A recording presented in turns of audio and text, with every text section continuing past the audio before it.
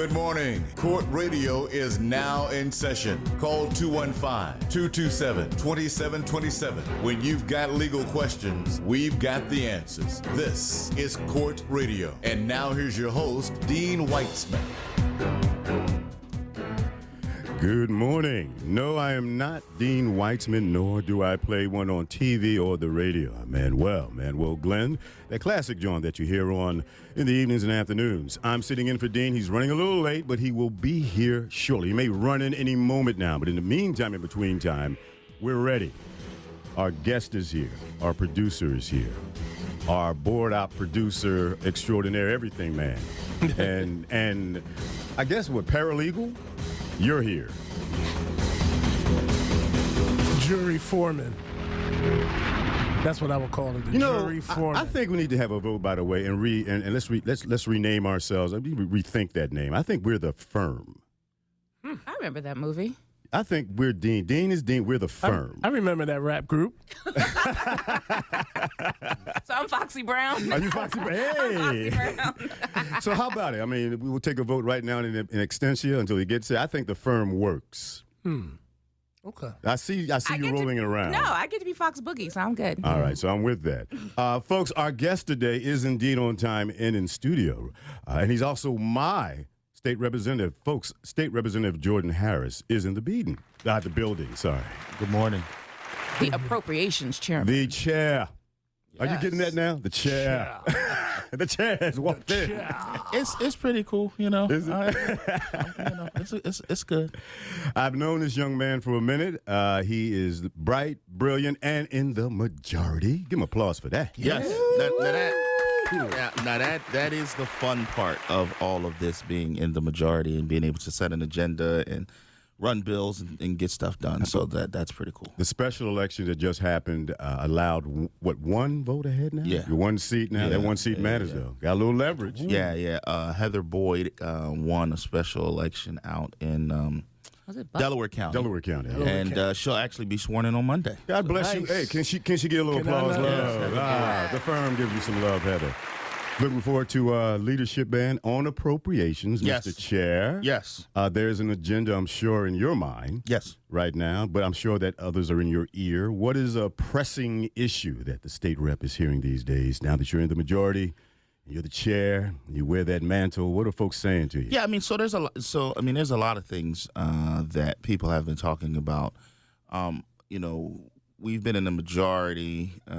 We won the majority in November, but then one of our members passed away. Mm-hmm. One member became lieutenant governor, and one member went to Congress. So we lost those 3 seats.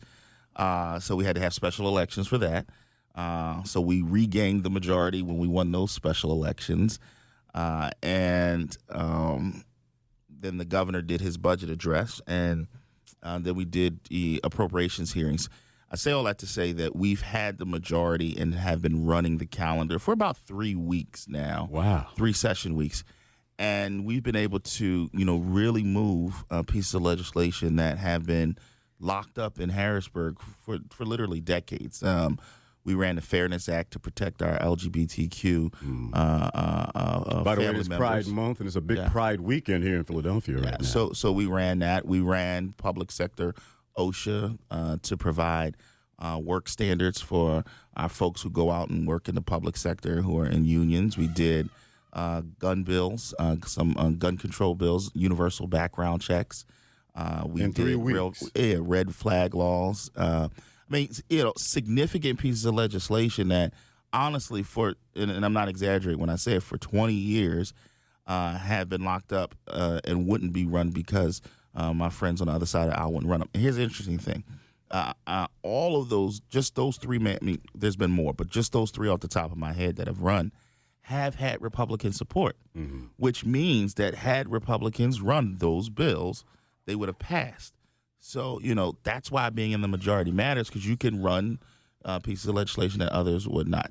For example, think about this, the gun bills, right? The universal background check. Folks wonder why, that's a big concern. You get a background check when you go get a gun. You do. When you go buy a gun from a legal gun dealer. But there in Pennsylvania, if you buy a gun from a person, if it's a person-to-person exchange, there's no background check. So whereas, you can go to a gun show and go inside the gun show and purchase a firearm and have to get a background check. If you go right outside into that parking lot and buy a firearm from somebody in that parking lot. That's secondary, tertiary. Yes. Is that still legal? Yeah, That's it's the legal. question. You can legally sell that firearm, sell that long gun, I should say. A but private yes, purchase. Like yep, without the background check. So there's different. It's called the gun show loophole because you're at the gun show. There's that loophole, and we've seen that has happened. One bill that we did not get done, we were one vote short, but we're going to keep at it, is about lost and stolen. And that's another big thing when we talk to our police officers about where these guns are coming from. People are going out and they're buying all of these guns and they're selling them on the street. And then when a gun comes up in a murder, they just say, "Oh, I lost it." And there's no requirement for you to report that. If I walk outside right now and my car is not there, I'm not just going to say, "Okay, let me get an Uber and just go home and I'm cool." Nah, first thing I'm going to do is pick up the phone and say, "Yo, somebody stole my whip." Like that's just naturally what you're going to do. You'll go nuts if you lose your phone. You'll go to another app. You'll go find my iPhone or something. All of that try stuff. to find it. Can't do that with a gun. Nah, so, and look, some people will say, "Oh, tougher gun laws not going." Well, no. The fact that we've had in Philadelphia incidences where we're recovering firearms and we're tracing those firearms back to being, straw purchased and different things of that nature. We know that firearms that have no business being in certain folks' hands are ending up there because of the lack of law that we have on the books. So common sense. Yeah. So we're just excited to be in the majority and to really push an agenda that we believe protects people. Especially when public safety is the issue that it is in your hometown of Philadelphia. Absolutely. As much as the rest of the state. Sarah? My wish to you guys, because you've named a ton of things for 3 weeks. I'm trying to think what I just did the last 3 weeks. Does not come close. I wish you guys would do non-traditional ways of letting the public know. I think you guys do the traditional, send out a press release, you tell the newspapers, you tell the TV news. People not watching that. Yeah. Like, people are on YouTube. People are on social media, and the misinformation on social media is so loud that no one's hearing the correct information that is being on 6 ABCs and the other news stations. I wish you guys would do more from a digital perspective to let people know. So what I will say is Harrisburg is changing in a sense because you have a lot of younger elected, and that's not to say that some of my seasoned folks don't use those modes and means of communication. They do, but just the tenor and the tone of how to do things in Harrisburg has really been changing, and you have a lot of us using social media and different platforms. And you're right, we have to combat a lot. Anybody can start a podcast. You know what I mean? You get a couple microphones, get you a nice little backdrop, you got a podcast. and here's the thing, podcasts are cool. I love podcasts, right? But there's no qualifications. There's no test to see if the folks know what the heck they talking about. And, people just get on there. And if you got 100,000 followers and views and all of that, you share misinformation. And, when you look at where we are as a society, I've had to, not necessarily argue with people, but try to explain, like, that's not true. Well, I heard not, and I'm just like, but that's not necessarily true. So we have to do a better job as elected officials to combat that by giving folks the true and the real information and making sure we're disseminating it in the way that people are receiving it. We're talking with State Representative Jordan Harris, and Dean Weitzman just walked into the room. Good morning, Dean. Good morning. Welcome to the show, folks. Hello, sir. Thanks for opening for me, guys. No problem. You did a great job. The firm is assembled. Listen, we stamping that? Yeah. Can we stamp that? The We firm? can stamp it. Dean Weitzman, the firm. Yes. It's like a singing group. Yeah. No, it's a rap group.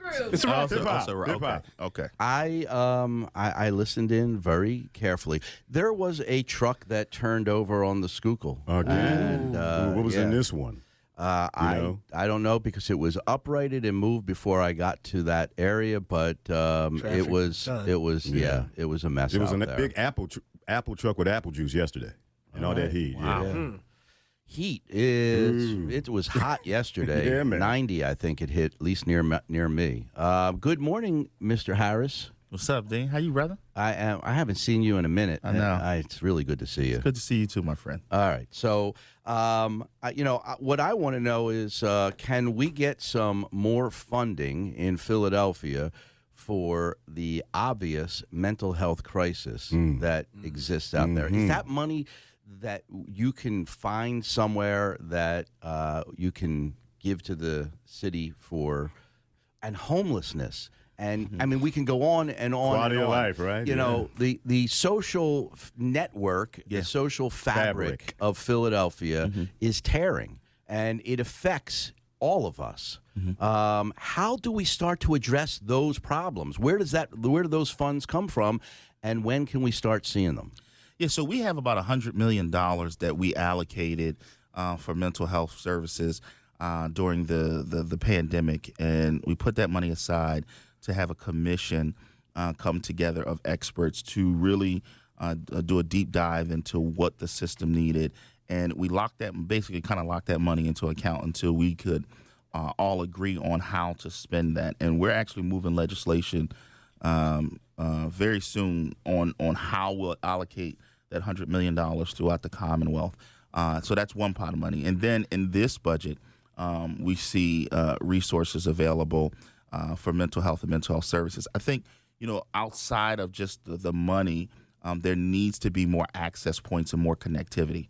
Lots of people in our community are struggling and need mental health services. And I think if you asked most people, they wouldn't be able to articulate how to go about getting those services. I myself, in my own personal family have had to reach out to mental health providers when needed for a relative who was having a mental episode, and actually had two of them, and we had to reach out. Now, I am a resourced person, so I was able to pick up the phone and call some people and get them the services that they needed.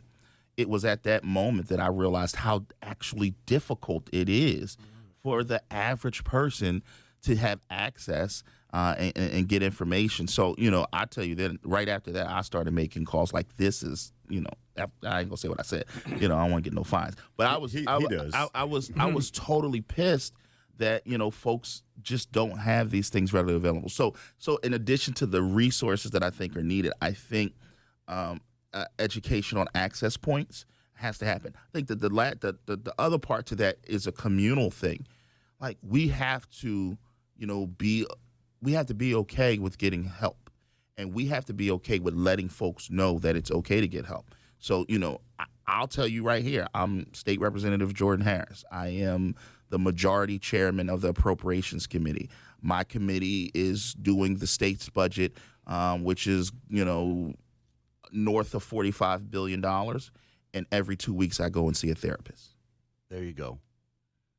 Every 2 weeks I have a therapy appointment. You better. Where I talk It's to your job. You better. Where I talk to my mental health professional. And, I am not ashamed to say that as an elected official and a leader and all of that stuff, I have a mental health professional. All right. So I want anybody who's listening to this to know that if you need to talk to somebody, it's okay.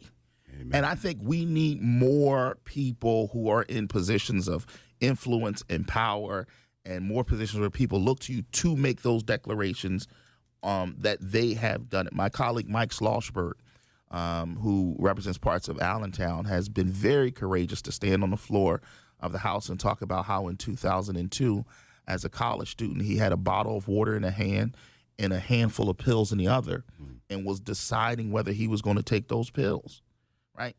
That's a part of, look, I'm a Christian. I love the Lord. I'll be in church on Sunday. I grew up in an era where you had a problem, you took it to Jesus. I'm cool with taking it to Jesus, but I'm also talking to my therapist.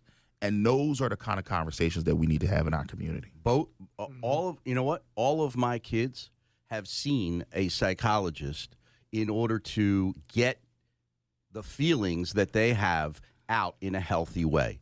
I think it's just like, you go to the pediatrician for your shots, you go to a mental health expert to work on your feelings, because so many people don't know what to do with those feelings and they come out sideways. Yeah, and not to be biased, but my son just graduated from medical school. Yes, he did. And his Mazel discipline, tov. yes, his discipline is psychiatry. Hey, Yeah, wow. Now he wanted to get matched. And he black. Yes. Yeah, man. He Wow. wanted to get matched to somewhere in Philadelphia area. If the funding is not there, he's not getting matched in Philadelphia. He really wanted to come home, and that's something he specifically wanted to to be in this community, Right. to be able to be a Is that help going in to the happen? Well, I mean, I guess it depends on the money. When's match? When's match day? Match is usually in March. Okay. So that match already passed. He's going to take a step 3, and then he's going to do match again next year. Okay. Maybe there's money. Maybe so, he can get into the program. The money you're talking about is to go to the universities and hospitals that have training, because they have a certain amount of slots that they can provide to students to do like residencies and different rotations and stuff like that. So, yeah, I mean, look, and kudos to him. I mean, not only do we need more psychologists and psychiatrists, but we need more diverse psychologists and psychiatrists, We sure because do. It's a lot easier to talk to somebody who looks like yourself. 100%. Yeah. And here's the thing: that's not just a black white thing. That's an everybody thing. Black people like to talk to black people. Hispanic people like to talk to Hispanic people. Jewish people like when there's a commonality, it's easier for people to have personal and intimate conversations. Right, when we travel, we all look for each other, others like ourselves. And It's not, and I guess I say that because people make it seem like sometimes like this bad thing. Like, I hang out with other people. Of Right. course I do. You have to. But when I go to certain things, I look for black people too. Like, it's just, there ain't nothing wrong with that. Absolutely. Absolutely. I do as well, though. So I don't know. look for Maybe black I'm the people? exception. Yes, I look for black people. You do look, yes, you do. But I tell I people, haven't seen you a grew black up in, face in a long time. I tell Where people, are though, they? you grew up in Northeast Philly, though. So, Yeah. He's from the Dean OC. Weitzman, you're a little different, brother. You know. 215-227-2727. If you want to join the conversation, give us a call right now, 215-227-2727. If you got a legal issue, you got a legal question you've been sitting on for a week, now's the time to give me a call, and I will do my very best to get it answered. I got Yes. a million questions, Jordan. First off, what's it like having a user-friendly governor? What's your relationship like with Josh Shapiro? And potentially, what would it be like with the potential next mayor, first black female mayor of Philadelphia, Sherrill Parker? What type of relationship, and will those relationships help? Yeah, so me and Josh were texting yesterday. The governor had Not that he didn't have a good relationship with Wolf. Because, No. It's crazy because you're right. I didn't know Governor Wolf at the beginning. He and I developed a really, really good relation. I would surmise if I called him right now, he'd answer the phone. Cool. But Josh and I were texting yesterday. We had a conference call the day before. Sherrill had a victory party yesterday that I stopped by. I missed her in passing because I had to leave a little bit early. But Sherrill and I served together in the House. Actually, we sat 2 seats from each other. She sat on the end, and I sat in the middle seat. So it was Sherrill, Steve Kinsey, then me, and then on the other side it was Pam Delisio and Curtis Thomas. So I literally sat right next to Sherrill. The day after she won, her and I talked on the phone. We've talked maybe 2 or 3 times since. She's going to be coming to Harrisburg in the next week or so. So, for the city of Philadelphia, I think it's great to have a person coming into the mayor's, barring November. We got to get through November, but a person who knows Harrisburg, is going to have relationships in Harrisburg, who's not going to be afraid to come to Harrisburg and have conversations that are necessary. So, and she served with Josh when Sherrill was in the House. Josh was a member of the House of Representatives. So, she has her own relationship with Josh as well. So I think that will be very beneficial to the city of Philadelphia. That's a double-edged sword because we expect some results, right? I mean, you know what people think? People think politicians, it's the same old, and nothing gets done and nothing changes and everything just keeps on going. And they line their favorite, whatever, they make sure that those favorite things get funded, but everything else, it just kind of keeps on going on. And so, listen, you don't have a large majority. No. You haven't been in power for 1,000 years. No, but the pressure is on now to produce. Don't talk. Produce. That's what I'm thinking. And I'm thinking what the average guy's thinking. He's right. And I ask that question because I say this all the time. It's not just who you know, it's how you know them. Yeah. It sounds like you guys have a great relationship. Yeah. I mean, look, yes. And it's not that we agree on everything, but, I've tried to structure my career where at the very least I'm able to have a conversation, an honest and frank conversation with people. Mm-hmm. That's number one. Number two, I think your word is important. And when you say, okay, yes, I can do this. No, I can't do this. Yes, I can do this. No, I can't do it. And that needs to be what it is. Look, are we going to, fix poverty tomorrow in its entirety? No.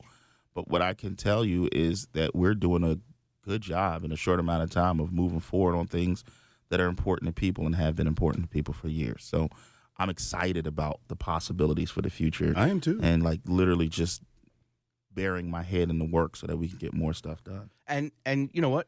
Politics aside, I think everybody wants to see success here. I mean, don't we all, whether you're a Republican or a Democrat, whether you're pro this or anti that, don't you want the city of Philadelphia to be the jewel place of the state of Pennsylvania? The Commonwealth's, this is where democracy began. Amen. And World Heritage City, the only one in America. We should be something that other cities look to as the place to emulate. Let's talk to Bruce on line 1 from Chestnut Hill. Hi, Bruce. Welcome to Court Radio. How you doing? Yeah, I want to ask a question. I'm a senior citizen, correct? I'm a diabetic. But why is there a cap on the money we need for us, medicine for us that, for instance, at first I was paying $47 for Farxiga, and then after a certain period of time, it went to $147. Why should there be a cap on our medicine, knowing that we worked all our lives to get what we have today, and then medicine we need, we got to go back to work to help pay for that? Why is there a cap on our limit that we got to use? If we go over like $10, if we go $11, now you got to go in your pocket. Mm-hmm. Why is that like that? So sadly, a lot of that depends on what kind of insurance, what kind of health care you have. I do know that there are, and a lot of that, if I'm being honest, a lot of that is done at the federal level. So I do know at the federal level they did some things recently with capping how much money a person could spend every year on medication. So I mean, I don't have a direct answer for that because that's not necessarily something we do on the state level. Here's what I will say. I'm very interested in increasing access to health care and increasing access to medication and limiting how much we have to pay. Look, I'm not going to act like the insurance company, the health care piece, that is huge. Particularly when I've learned and I'm learning and knowing that a big part of healthcare is about access and who has what, and it shouldn't be that way. Not in America where we have all of the resources that we have. Yeah, I mean, that's the whole thing. The interplay between the city government, the state government, the federal government, and how to streamline that and make it more effective for the end user, for Bruce. The distribution of it all. And so it's when I say that you have to work together not only as a let's say Sherelle Parker as a city politician, but you have to work with the state and the federal government to get the resources and to make the changes we need to see made so that Bruce doesn't have to get a third job at 70 years old in order to pay for his diabetes medication. No, agreed. All right, Bruce, thanks for giving us a call and voicing your opinion on this issue. Now, I'm asking one more question before you hang up on me. Sure. Is there possible that you can get people together to put this in law so we can try to make it better? You know, what Bruce is talking about is when we do have these groups that decide how things get spent and what we spend on, there should be stakeholders from all areas and walks of life, including the end user, Bruce. We need to have people come together. You've got $100 million to decide how to solve a problem. Mm-hmm. Well, in that process, besides just experts, we need people who are in mental health crisis and those who care for them to be a part of that, to talk about the difficulties that they're having. So a lot of times we do. What I would say directly to you, Bruce, is that if you live in Chestnut Hill, depending on where, I think Chris Rabb is up there, I would reach out to my state rep and my state senator and share my concern with them, because they are your first and front line of defense with regards to making sure that your voice is heard. So here's what a lot of people don't understand. Like, I can tell you as a state rep, while I represent 62,000 people in Philadelphia, if enough people send emails and all that stuff, like, I read them. Like, I got my work phone here right now. Mm-hmm. Emails come directly to my phone, so I see them. So I encourage people to legitimately reach out to their elected officials. And then if you don't get a response, or elections for my job are every 2 years, elections for council every 4 years. That's how you respond when they don't respond. That's just my opinion. Bruce, thanks for giving us a call. Have a great Saturday. Line 2, Velda from Brookhaven. Velda's back. Velda. Oh, yes, Velda is back. Good morning, everybody. Good morning, dear. Hi. I was at your forum on City Line Avenue a couple months back, and we were talking about the mental health issue. Yes, we were. One of the things that I have a problem with, and I'm a seasoned sister age-wise, the programs get started, but none of the money seems to filter down to those in need after all of the salaries are paid for the professionals. And so many programs have dissipated because of that simple situation. They'll say, well, we didn't have enough participants. And that's unfair. I don't know how it works. And I know professional people have to be paid. But how do those monies get funded and distributed equally where the people get the results? Yeah, that's the process, and Jordan talked about spending money to figure out what the problem is and how to best solve that problem and serve up what it is people need to them. And it's in this process that we need all stakeholders involved, not just experts, but those who are in need. And that's this piece right now that you're about to spend to figure that out. I think people like Velda need to be involved in it. Mm. So let me say this to you, Ms. Velda. I am very much, and I can say this, as the appropriations chair, the new appropriations chair, I am very much looking at how we're spending our resources and what organizations that we are partnering with. I found, sadly, in my time in the legislature, that there is prosperity in the pain of poor people. Yep. And let me explain to you what I mean by that. There are lots of people in our community that when there's no money, people are doing everything that they can to help our community for free. But the moment a grant is available, the moment new funding becomes available, all of the experts come in, and there seems to be prosperity for them, but it doesn't seem to trickle down to the pain that actually needs to be helped.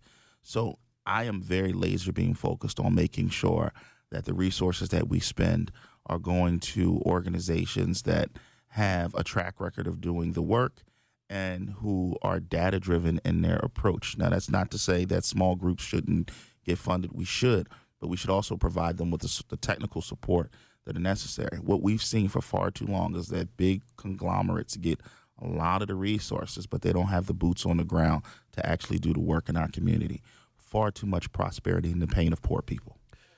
Velda, thanks for giving us a call. We got to take a break. We'll be right back, folks, in 2 minutes. I'm Dean Weitzman. If you have a history of using chemical hair straighteners and have been diagnosed with uterine or endometrial cancer, call My Philly Lawyer now at 215-227-2727. Frequent use of chemical hair relaxers can double the risk of uterine and endometrial cancer. If you've been affected, we will fight for you. Call 215-227-2727. My Philly Lawyer, when winning matters most. When we say winning matters most, we mean it. My Philly Lawyer just helped secure an $80 million victory for a client suffering from a defective medical product. Whether it's a motor vehicle, workplace, or medical malpractice injury, My Philly Lawyer gets results. If you've been injured and want aggressive, thoughtful, thorough representation, call My Philly Lawyer first. Philly's legal champions, 215-227-2727. My Philly Lawyer, when winning matters most. I grew up here, went to school here, raised my kids here. I know Philly, and Philly knows me. I started My Philly Lawyer because if you've been injured, your lawyer matters, and choosing someone local matters. It matters to the insurance company, it matters to the jury, and most importantly, your lawyer matters when it comes to getting results. If you've been injured, call us now, 215-227-2727. My Philly Lawyer, when winning matters most. I'm Dean Weitzman. If you have a history of using chemical hair straighteners and have been diagnosed with uterine or endometrial cancer, call My Philly Lawyer now at 215-227-2727. Frequent use of chemical hair relaxers can double the risk of uterine and endometrial cancer. If you've been affected, we will fight for you. Call 215-227-2727. My Philly Lawyer, when winning matters most.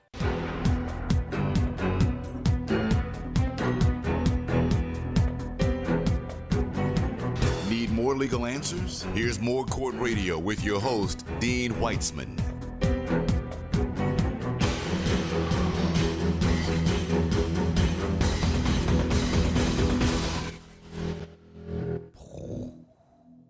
No explosions. Good morning. Welcome back. I'm Dean Weitzman, your host of Court Radio every Saturday morning. Joined in the studio today with my friend Jordan Harris, State Appropriations Chair.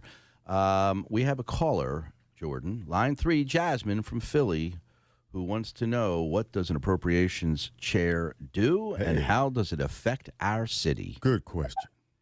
Good morning, Jasmine. Good morning.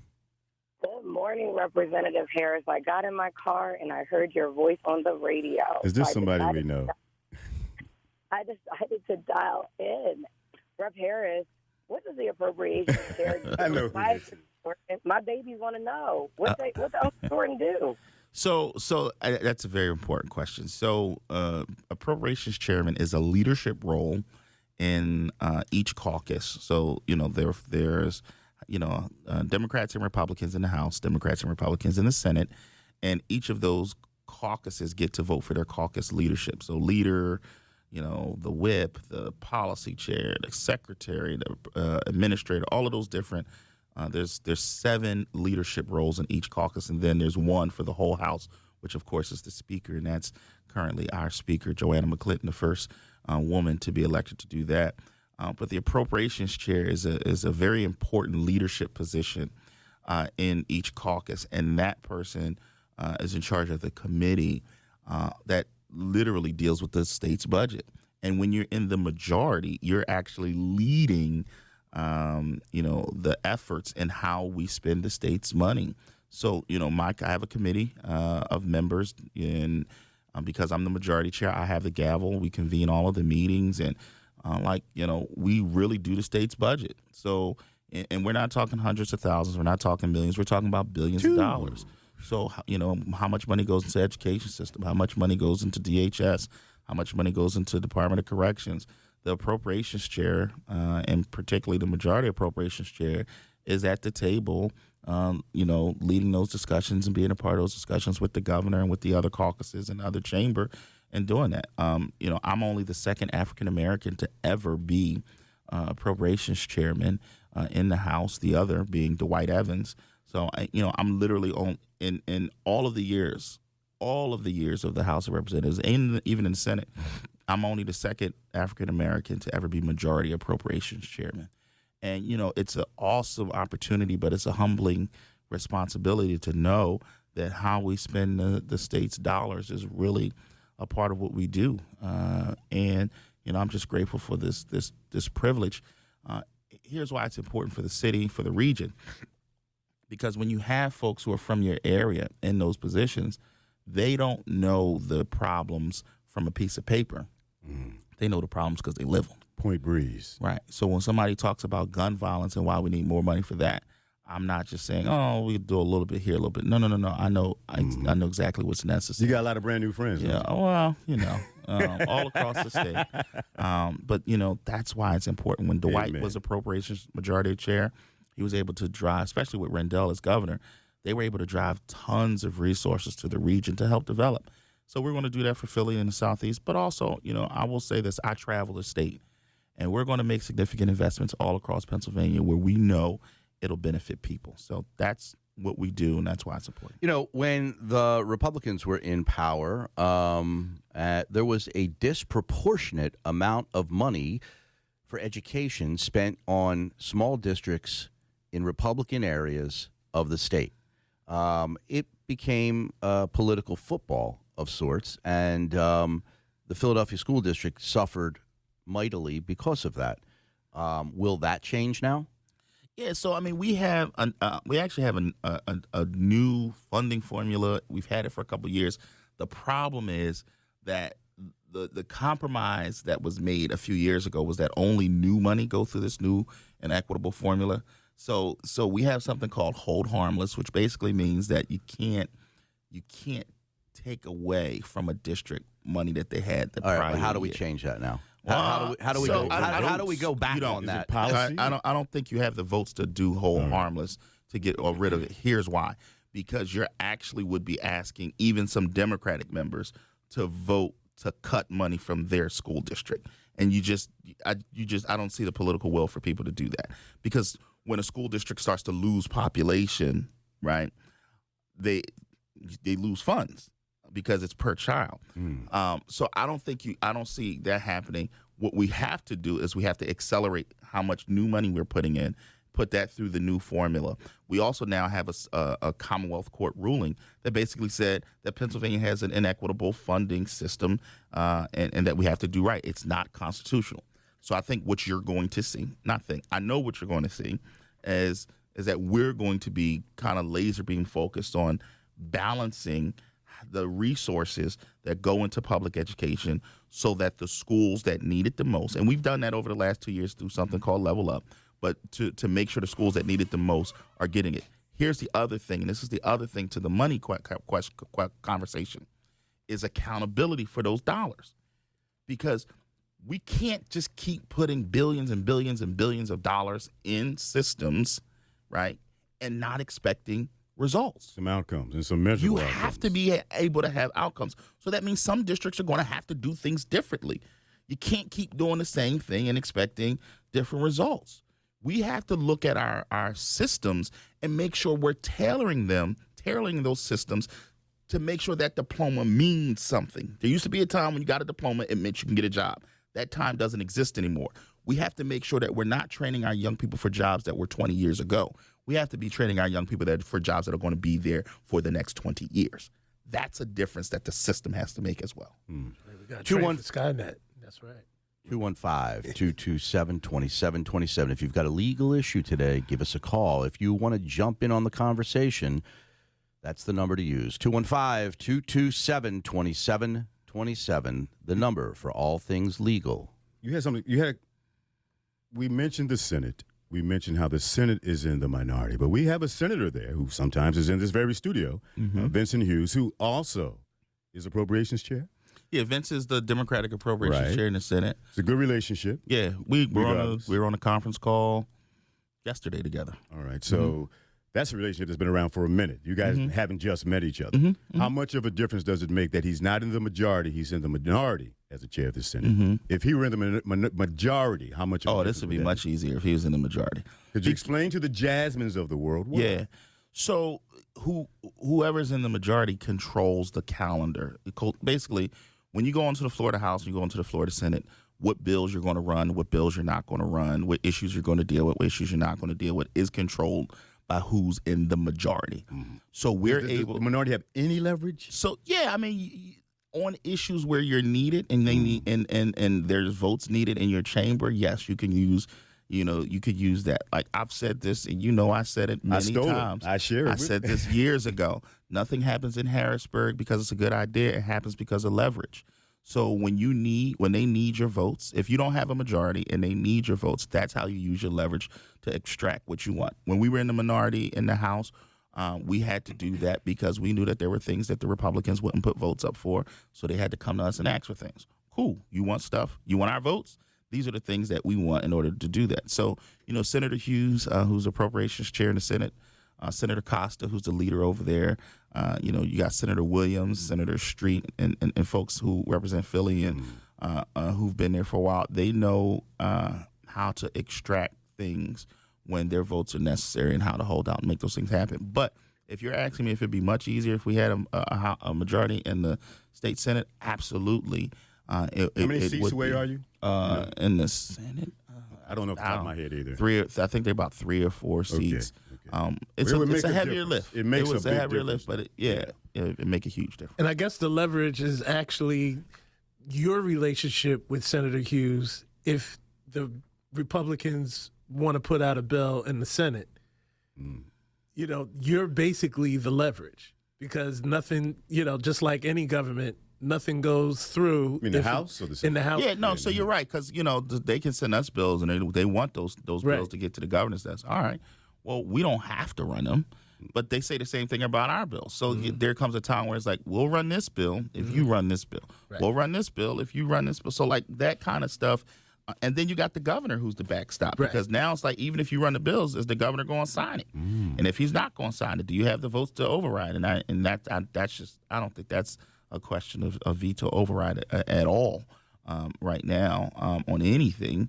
And quite honestly, we ain't doing that to our governor. But, this divided government that you see in Harrisburg, it means that folks have to come more to the middle and come to a table to get consensus on how we do these things. And I think you're going to see that in the budget. And I believe, though, having folks from Philadelphia and from the region in those rooms and in the conversation really helps us. 215-227-2727. We got Takif, Center City on line 5, Eric. Good morning and welcome to Court Radio, sir. Good morning, sir. What's happening? So I have a lot going on. One of the most recent and serious incidents, my daughter is currently at the Philadelphia Juvenile Justice Center. She has severe mental health problems. It's been going on since she's been about 12 years old, so it's all documented, and she's supposed to have been on a one-on-one. When the staff has to be with her 24 hours a day, 7 days a week. So over the last week, she has been attacked twice, which has caused her to decompensate, and she started causing self-injurious behavior to herself. She ended up swallowing some things and some other things, and ultimately she had her stomach cut open from their negligence in watching her. It's come to my attention that this facility has been falsifying records, saying that she's been being watched when she really hasn't. Some of the attacks and things and her being left alone are on video, and I just wanted to know how should I proceed. So I would say 2 things. Before Jordan, I'll say this. Just over the weekend or on Monday, you should call my office and let us investigate the possibility of bringing a claim on your behalf and her behalf, because the institutions that folks find themselves in have an obligation to provide a safe environment for those who are there. And so there may be a civil rights violation that one of the attorneys in my office would be interested in pursuing. And so at least look at that as well. Sometimes bringing in outside counsel is what's necessary in order to affect change. Now I'll pass it back to Jordan. That's what I was going to say. One of the things I was going to say. I mean, sadly, I know that there's a huge staffing shortage at the center and at facilities across the Commonwealth. Yeah. And I would call I don't know where you live, but wherever you live, I would go to 70.org, which is the website for the Committee of 70. There's a tab there where you can type in your address, and it'll tell you who represents you. It'll tell you your city council person, your state rep, your state senator. It'll tell you your member of Congress. I'll pick up the phone and I call all of them and let them know what's going on to see what they can do to be helpful. But then I agree with Dean. I'll probably get in trouble for saying this part, but there needs to be an outside set of eyes that are also looking in on these kind of things. Keith, good luck with that, and we look forward to your call. All right, I'll talk to you Monday. Thank you, sir. Thank you, Keith. 215-227-2727. Do not forget that number. Put it in your cell phone, and whenever you need an attorney, use it. You won't be disappointed. You found your way in politics through criminal justice reform. Yeah. Now you're the big Mahaf. The chair. What? The big Mahaf. My grandma used to say that. What? It's an OG thing. And so, have you lost your way on criminal justice, or have you ceded that to someone else, or is that still a part of your inventory of matters? Well, first of all, I'm still just a little dude from South Philly, and so not so little, but all right. hater.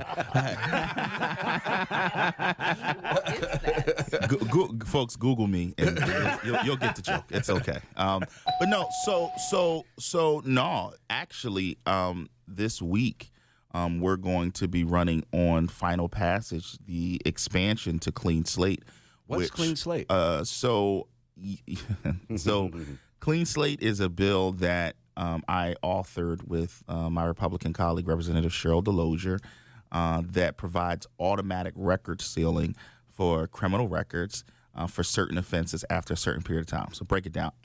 Right now, the law is after 10 years, there are certain misdemeanor 2s, misdemeanor 3s that are of a nonviolent nature that will automatically be sealed on your record. Just automatically happen. Don't need to do it. Don't need to file anything. You don't have to do anything. You don't have to do anything as long as you paid your restitution, if you had it, and it's been 10 years and you've been free from crime. Those things, certain things on your record will automatically fall off. We did that in 2018. And since then, more than 40 million criminal records in Pennsylvania have been sealed, and it's helped more than 1.1 million people. Wow. But when House Bill 1826? I don't remember what it was at that time. I don't remember what the numbers were. But when we did that, when we did Clean Slate here in Pennsylvania, everybody talked about the fact that it did not cover felonies. And I knew going into it that we weren't getting felonies at that time. We didn't have the votes. There wasn't the political will. But I always said that we would come back and we would get felonies done. This week, we're going to run an expansion bill of Clean Slate. House Bill 689 is the number for this term. This includes nonviolent felonies and, more importantly, drug felonies. Okay, and we're going to move it out the House. Hopefully, we'll move it out in a huge bipartisan number, and hopefully the Senate takes it up. Should this bill get to the governor's desk, it will provide record sealing and automatic record sealing for felonies, nonviolent felonies, and for some of our, drug felonies, which is a huge problem. We estimate millions, tens of millions of more records will be sealed and helping even more people. One of the first time I came on your show years ago, we were talking about record sealing, and it's been a journey to get here. But, we're moving the felony piece this week in Harrisburg, and I'm excited. Clean Slate has become so popular. We started it here in Pennsylvania, but it became so popular that more than 10 other states that have done it in their state. More than half of the states in the union have introduced the bill, and there's actually a nonprofit called the Clean Slate Initiative that's going across the country trying to get more and more states on board with doing automatic record sealing in their states. Because no one should be judged on their worst day. That's right. Yeah, and somebody especially- said that. yeah, especially Some guy said marijuana. that. Some quotable Especially. dude. That's right. Especially marijuana. All right, we're going to take a quick break to give our sponsors a chance, but we're not done with Mr. Harris, and we have more show to come. Stay tuned, and if you have a question, give us a call, 215-227-2727. I'm Dean Weitzman. If you have a history of using chemical hair straighteners and have been diagnosed with uterine or endometrial cancer, call My Philly Lawyer now at 215-227-2727. Frequent use of chemical hair relaxers can double the risk of uterine and endometrial cancer. If you've been affected, we will fight for you. Call 215-227-2727. My Philly Lawyer, when winning matters most. When we say winning matters most, we mean it. My Philly Lawyer just helped secure an $80 million victory for a client suffering from a defective medical product. Whether it's a motor vehicle, workplace, or medical malpractice injury, My Philly Lawyer gets results. If you've been injured and want aggressive, thoughtful, thorough representation, call My Philly Lawyer first. Philly's legal champions, 215-227-2727. My Philly Lawyer, when winning matters most. I grew up here, went to school here, raised my kids here. I know Philly, and Philly knows me. I started My Philly Lawyer because if you've been injured, your lawyer matters, and choosing someone local matters. It matters to the insurance company, it matters to the jury, and most importantly, your lawyer matters when it comes to getting results. If you've been injured, call us now, 215-227-2727. My Philly Lawyer, when winning matters most. I'm Dean Weitzman. If you have a history of using chemical hair straighteners and have been diagnosed with uterine or endometrial cancer, call My Philly Lawyer now at 215-227-2727. Frequent use of chemical hair relaxers can double the risk of uterine and endometrial cancer. If you've been affected, we will fight for you. Call 215-227-2727. My Philly Lawyer, when winning matters most.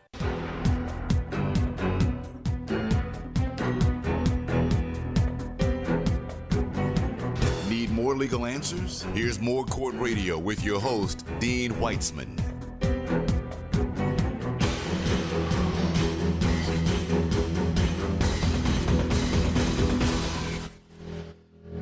Welcome back. I'm Dean Weitzman, your host of Court Radio every Saturday morning. I'm joined in the studio with my friend Jordan Harris, who happens to have ascended to the chairmanship of the Appropriations Committee for the majority of the House.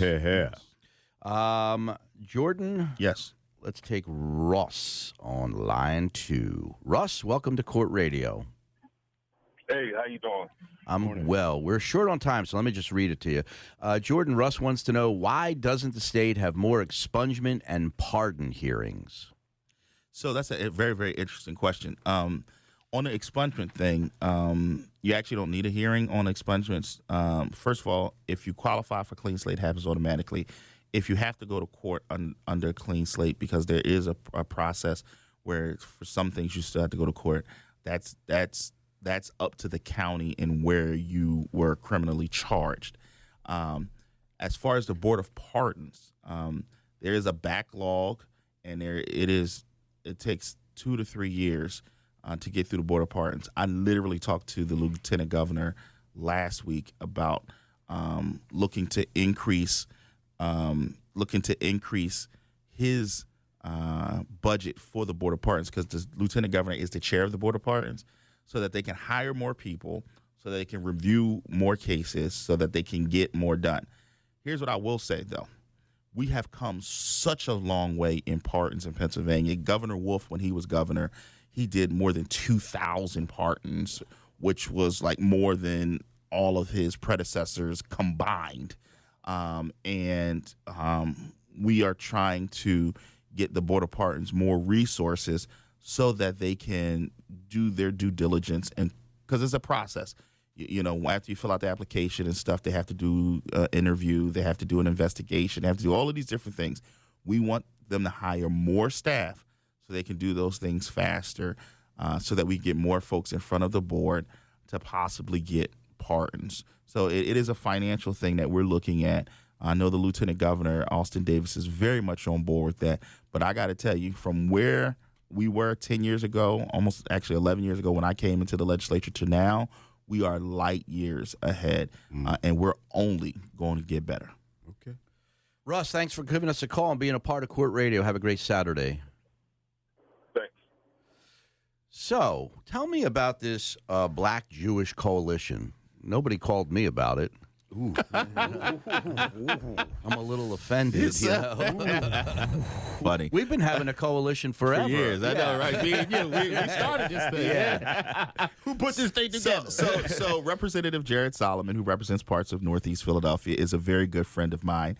And interestingly enough, when things happen in the Jewish community, the Black community, like, he'll call me about stuff, I'll call him about stuff. And one of the things that we said is that we need to do more together to renew the relationship that Blacks and Jews have had throughout history. I mean, going back to the founding of the NAACP, Black folk were working with Jewish folks on that. You go to the Civil Rights Movement, Black folks were working with Jewish folks on that, and vice versa. And Black folks have stood up for the Jewish community in many ways. And it seems like we've kind of lost our way.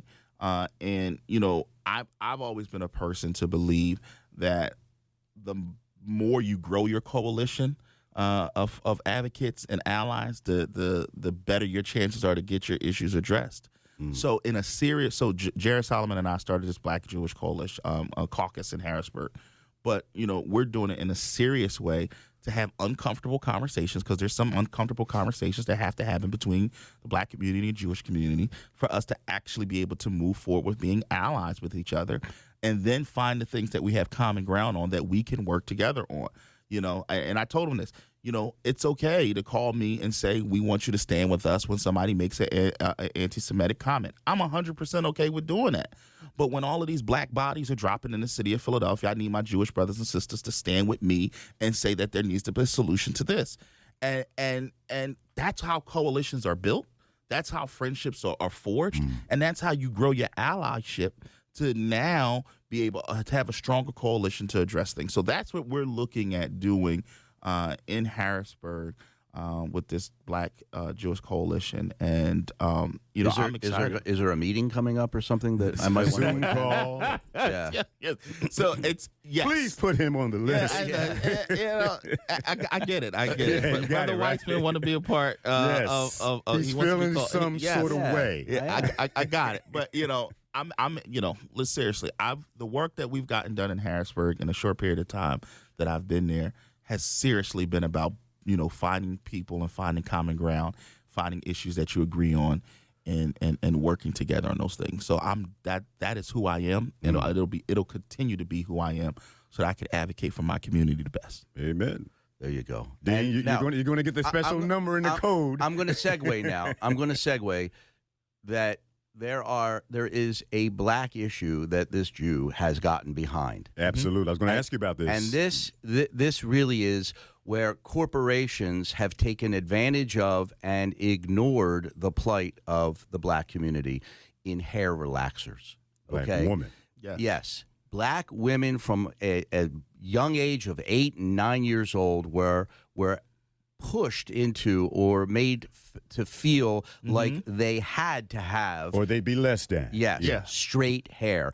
While the corporations knew or should have known that the chemicals used in that process were causing them to have cancer, uterine and endometrial cancer, at a rate greater than anybody else in the country. And in fact, if you go to hysterectomy clinics, what you'll see, and what I've been told, is that there are a disproportionate amount of Black faces that are sitting there waiting to get a hysterectomy.